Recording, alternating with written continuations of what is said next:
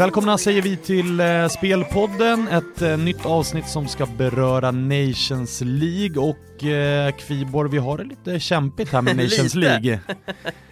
Inga rätt senast. Nej, det är lite som sätta pengar på alla numren på roulette och sen så hamnar roulettekulan out of bounds. Ja, ungefär så kändes det.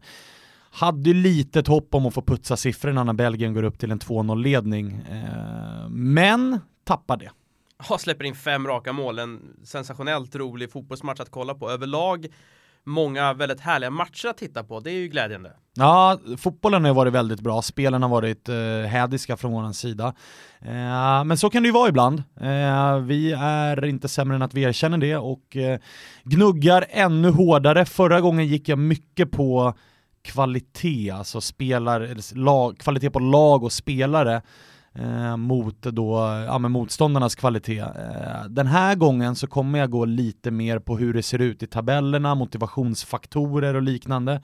Testar den linjen mer, för det verkar ju vara ett vinnande koncept i det här Nations League. Måndag är det idag, det är ett par matcher ikväll som vi ska prata om, men vi tycker båda två att det är lite för lurigt att ta ut speltips till de här måndagsmatcherna. Bland annat så är det ju Tyskland mot Holland i A-divisionen och i en grupp där Tyskland redan är utslagna.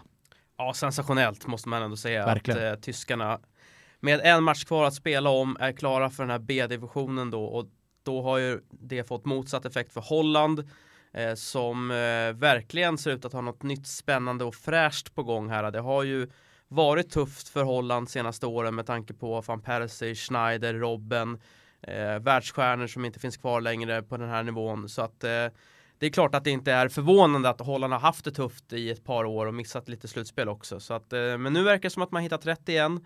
Det finns en bra grogrund i klubbarna hemma såklart med Ajax, PSV och Feyenoord.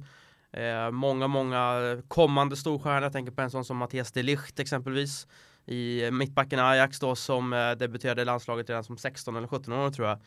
Och jagas nu av många storklubbar, så att det finns bra spelare i de flesta lagdelarna här som kommer att bli storstjärnor tror jag. Ja, och det luriga med den här matchen är att Tyskland har ingenting att spela för. Man är redan ute, man har fortfarande på pappret väldigt, väldigt bra lag, men hur kommer man att ställa upp i den här matchen?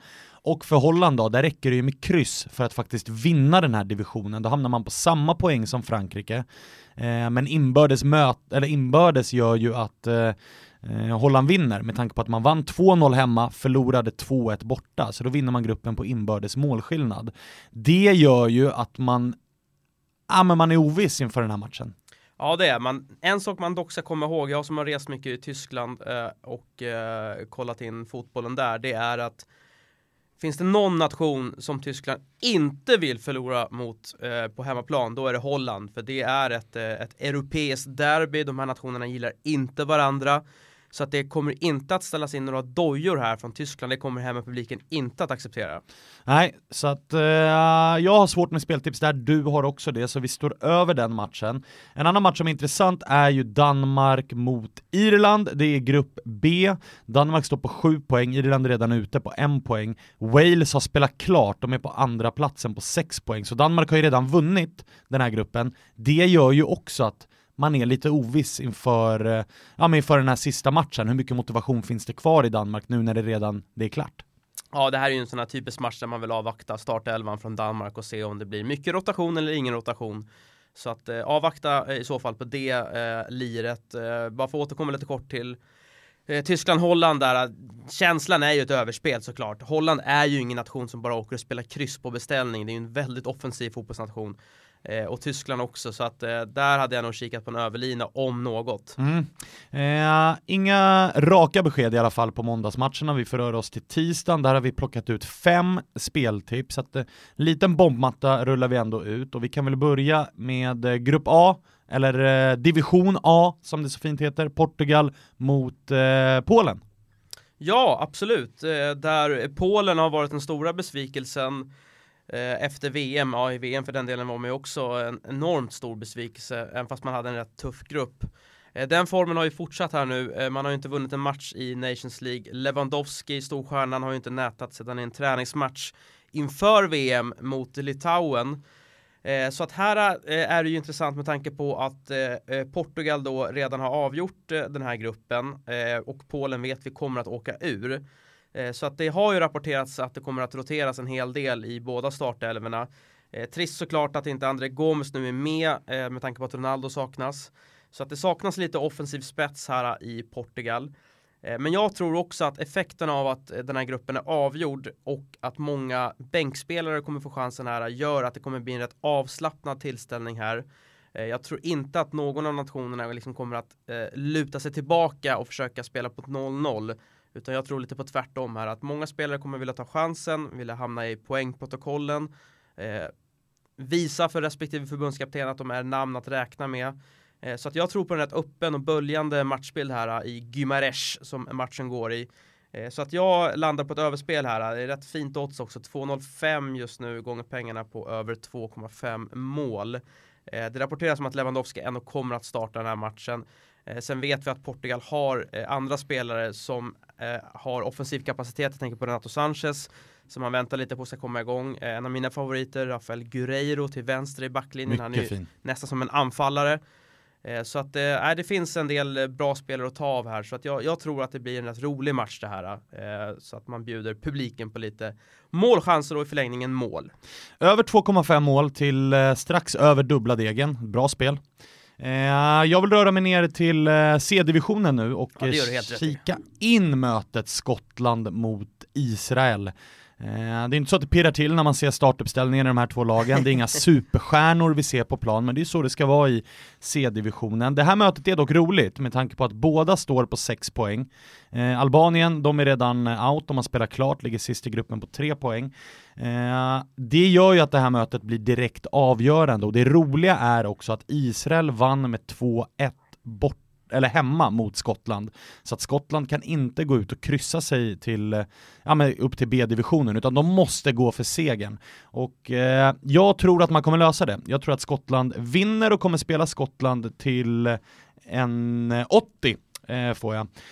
Det jag gillar med Skottland, det är dels hemmanation här. Betyder väldigt mycket. De brittiska öarna, man vet vilken stämning det kommer vara på arenan. Det kommer vara allsång och det kommer vara fulla läktare och fullt ös. Det kommer såklart trigga Skottland. Någonting som är väldigt positivt här också är att Skottland redan har farten uppe så att säga. De spelade ju i helgen, vann med 4-0 borta mot Albanien. Det tycker jag är starka papper. Ja, det är ett styrkebesked måste jag säga och Skottland är ju en sån här nation som säkerligen är sugna på att bevisa att man hör hemma i en division högre upp också. En sån här nation som har gynnats lite tror jag av det här Nations League-upplägget. Så Israel har ingen tävlingsmatch i benen riktigt och så ska man resa till brittiska öarna. Det tror jag blir alldeles för tufft. Skottland har ju tidigare då vunnit stabilt 2-0 hemma mot Albanien. Förlorade visserligen 2-1 borta mot Israel. Men det var en jämn match, 2-1 skvallrar om att, att det är två jämnlika lag vi har att göra med här. Men jag tror att störst motivation och som med hjälp av publiken så tror jag att Skottland kommer dra det längsta strået. Så 1,80 på Skottland. Serbien då, vad har vi där? Serbien ska alltså möta Litauen och där vill du Kviborg in och kika lite grann. Ja, Litauen är ju strykgänget i den här gruppen, har torskat samtliga 5 matcher och har 2-12 i målskillnad. Jag såg serberna nu här senast mot Montenegro. 2-0 hade man ju tidigt i den här matchen. Kunde ha avgjort med en straffspark. Men klantskallen Mitrovic panenkade strallen över. Svagt. Oerhört nonchalant. Han gjorde dock mål innan, ett väldigt snyggt mål. Så att han såg fin ut i spelet. Men därefter så blev det ju lite nerver. För Montenegro kontrade rätt bra. Rajkovic i Serbiens mål räddade faktiskt serberna en hel del. Och till slut så var det ju faktiskt bara 2-1. Men den segern innebär att Serbien då står på 11 poäng. Montenegro kan inte längre ta sig vidare och vinna gruppen. Och så har vi då Rumänien bakom på 9 poäng. Så att det betyder alltså att Serbien då vid en seger här kommer att ta sig upp en division helt enkelt. Jag har först och främst sneglat lite på Asian Handicap minus 2,5. Lite dåligt betalt tycker jag oddsmässigt och det är ändå en marginal på 3 bollar som ska in. Jag kommer att spela det, men jag kommer framförallt att spela Serbien att vinna båda halvlekarna till 1,95. Litauen är en blåbärsnation skulle jag vilja säga. Det är det klart sämsta landet i Baltikum. Och det har man ju också visat med all tydlighet i den här gruppen, att man inte har någonting alls att sätta emot, inte ens en enda poäng inspelad. Och Serbien har ett fint lag här med Mitrovic, med Tadic, Kolarovs frisparkar, Rajkovic, en mycket, mycket bra målvakt. Så att jag tror att Serbien först och främst såklart kommer ta ledningen här tidigt. Och sen också även vinna den andra halvleken. Det ska vara så pass stor klassskillnad och mycket hög motivationsfaktor också för Serbien att vinna den här matchen. Så här har vi alltså både motivation och klass som talar för Serbien, så att du ser en överkörning framför dig. Ja, och jag ser lite tanken att jag också kanske tvivlar lite på att gå all in på Asian Handicap minus 2,5 är att jag kan se ett scenario framför mig där det är 1-0 i paus och sen blir det ett tidigt mål i andra och så kanske det stannar på 2-0. För då vet man, då är man klara. Då är de klara och då finns det ingen anledning att gå all in attack från Serbien. Så att, men jag kommer att spela båda. Men först och främst den stora slanten lägger jag på att Serbien då vinna båda halvlekarna. Ni hittar det här på Unibet till 1,95. Fint. Det var C-divisionen. Nu ska vi hela vägen ner till D-divisionen. Det är ju glädjande, det gillar vi ju. Källardivisionerna, ja, det brukar du gilla. Absolut. Jag har hittat ett spel här, Kosovo, Azerbaijan. Det är alltså en gruppfinal i division D. Gruppfinal. Ja. Hade man innan sagt att det ska vara en gruppfinal mellan Kosovo och Azerbaijan, då hade man ju garvat. Ja, det här är ju två lag som vi normalt sett brukar se längst ner då, i de här VM-kvalen. Eller EM-kval, de få gångerna Kosovo har varit med, är ju ett väldigt ungt landslag. De leder nu gruppen på 11 poäng. Tvåa är Azerbaijan på 9 poäng. Vilket betyder att Azerbaijan måste gå framåt för att kunna vinna divisionen och gå upp till C. Kosovo, för dem räcker det med kryss. Men jag tror inte att Kosovo kommer gå ut och försöka hålla det 0-0. Då riskar man för mycket. Utan jag tror att de vill vinna den här matchen och säkra gruppsegern ordentligt, så att säga. Kosovo kommer ju också från en fin 5-0-seger borta mot Malta och har gjort det bra i den här gruppen. 11 poäng, det säger ändå en hel del om att det är ett ungt landslag, absolut, men det finns en hel del spelare där som håller en ganska fin nivå. Jag säger inte att det är en nation som kommer gå upp och vinna C-divisionen och gå upp till B, men det är nog i C de hör hemma, skulle jag nog vilja påstå. Så på hemmaplan mot ett Azerbaijan som jag inte alls tycker håller samma nivå, så tycker jag att 1,80 på hemmasegern är lite för högt. Ja, det finns en stor stolthet också i den här unga fotbollsnationen Kosovo att fortsätta att vinna och framförallt då på hemmamark. Jag såg sammandraget här nu senast borta mot Malta var det väl ändå. Man krossade ju faktiskt Malta med 5-0 så att det verkar vara ett spelsuget Kosovo och det där tycker jag nog kan vara en av tisdagens, på förhand i alla fall, bästa spel som jag kommer rygga. Härligt. Vi sparar såklart det bästa till sist. På Friends Arena tisdag kväll så ska Sverige spela mot Ryssland i en match som är helt avgörande. Sverige har chansen att gå upp till A-divisionen. Då krävs vinst här. Då hamnar man på samma poäng som Ryssland men tar sig alltså förbi dem på inbördes då man spelade 0-0 på bortaplan. Kviborg, jag säger det direkt. Jag kommer spela svensk seger till 1,95. Vad tycker du om det? Ja, sett till det vi fick se nu borta mot Turkiet så absolut finns det en god chans för Sverige att vinna. Det här var en av Sveriges, det var Sveriges klart bästa match sett till efter VM-slutspelet. Det var underbart faktiskt tycker jag att se Sverige. Framförallt i den andra halvlek. Den första tycker jag man spelar av på ett bra sätt. Vi räddas av Olsen en gång i sista minuten där. Men sen i andra halvleken då är det ju klassskillnad. Sverige ska ju vinna den där matchen med kanske till och med en boll till faktiskt. Ja, och jag tycker ändå, alltså tittar man på de matcherna som Sverige har spelat i den här gruppen så tycker jag att man är det bästa laget. Det är i 60-65 minuter så är man bättre än Turkiet på hemmaplan. Borta mot Ryssland, då är det Sverige som har de bästa chanserna. Och en Marcus Berg, hade han varit i lite finare form så hade vi vunnit den matchen för att det finns målchanser där som är 100%. Ja men visst, han bränner ju mycket Berg, det har väl knappast undgått någon, men jag tycker inte att man ska hänga Berg allt för mycket här. Fördelen är att han faktiskt kommer till mycket målchanser, förr eller senare kommer det att lossna. Och dessutom nu senast så har han ju faktiskt fram straffsparken också. Så att han är bra i spelet ändå måste jag säga. Och det tycks ju folk ibland glömma bort för att han inte gör några mål. Jag håller helt med dig där. Absolut, han ska starta. Det är inget snack om den saken. Många har velat ta in andra spelare. Jag tycker fortfarande att Marcus Berg är våran bästa anfallare, så att jag litar fullt på att målen till slut kommer komma, och varför inte här. Jag tror att Ryssland dessutom kommer komma med lite underskattning mot Sverige här. Vi såg dem ju få dyngstryk utav tysken i en träningsmatch här med 3-0. Roterade startelver, absolut, men fortfarande. Det är ett Ryssland som jag tror tar sig själva på lite för stort allvar efter den här succén i VM. Och jag tror att Sverige, vi har ju sett det här landslaget tidigare under Janne, att när det väl måste gå ut och vinnas, då hittar man segern på ett eller annat sätt. Straffspark här, hörna där.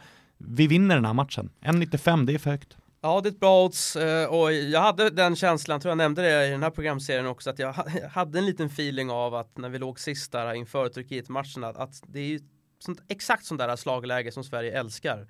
Och sen åker vi till Turkiet, gnetar till oss 3 poäng. Det skulle inte förvåna mig alls som vi krigar in en uddamålsseger mot ryssarna här, gärna med lite dramatik på slutet.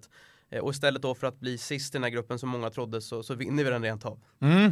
Jag ser fram emot det. Jag kommer vara på plats och jobba in en svensk seger i den matchen. 5 speltips blev det den här gången, och vi hoppas och tror såklart på lite bättre utdelning än senast. Alltså blir det 0 igen då, vet du. Tusan, alltså jag har ju redan sålt min lägenhet, så jag får sälja något annat då. Ja, vi får sälja studion. Ja, det kan vi göra. Du börjar med att spela vad då? Jo, jag kommer att spela ett överspel då på Portugal-Polen till lite över dubbla degen. Över 2,5. Yes, över 2,5 mål. Och sen kommer jag spela Serbien att vinna båda halvlekarna till 1,95 hemma mot Litauen. Och jag spelar 3 stycken hemmasegrar, och jag börjar i Skottland-Israel, alltså hemmaseger Skottland till 1,80. Jag spelar Kosovo att spöa Azerbaijan, också där 1,80. Och Sverige-Ryssland, svensk seger till 1,95.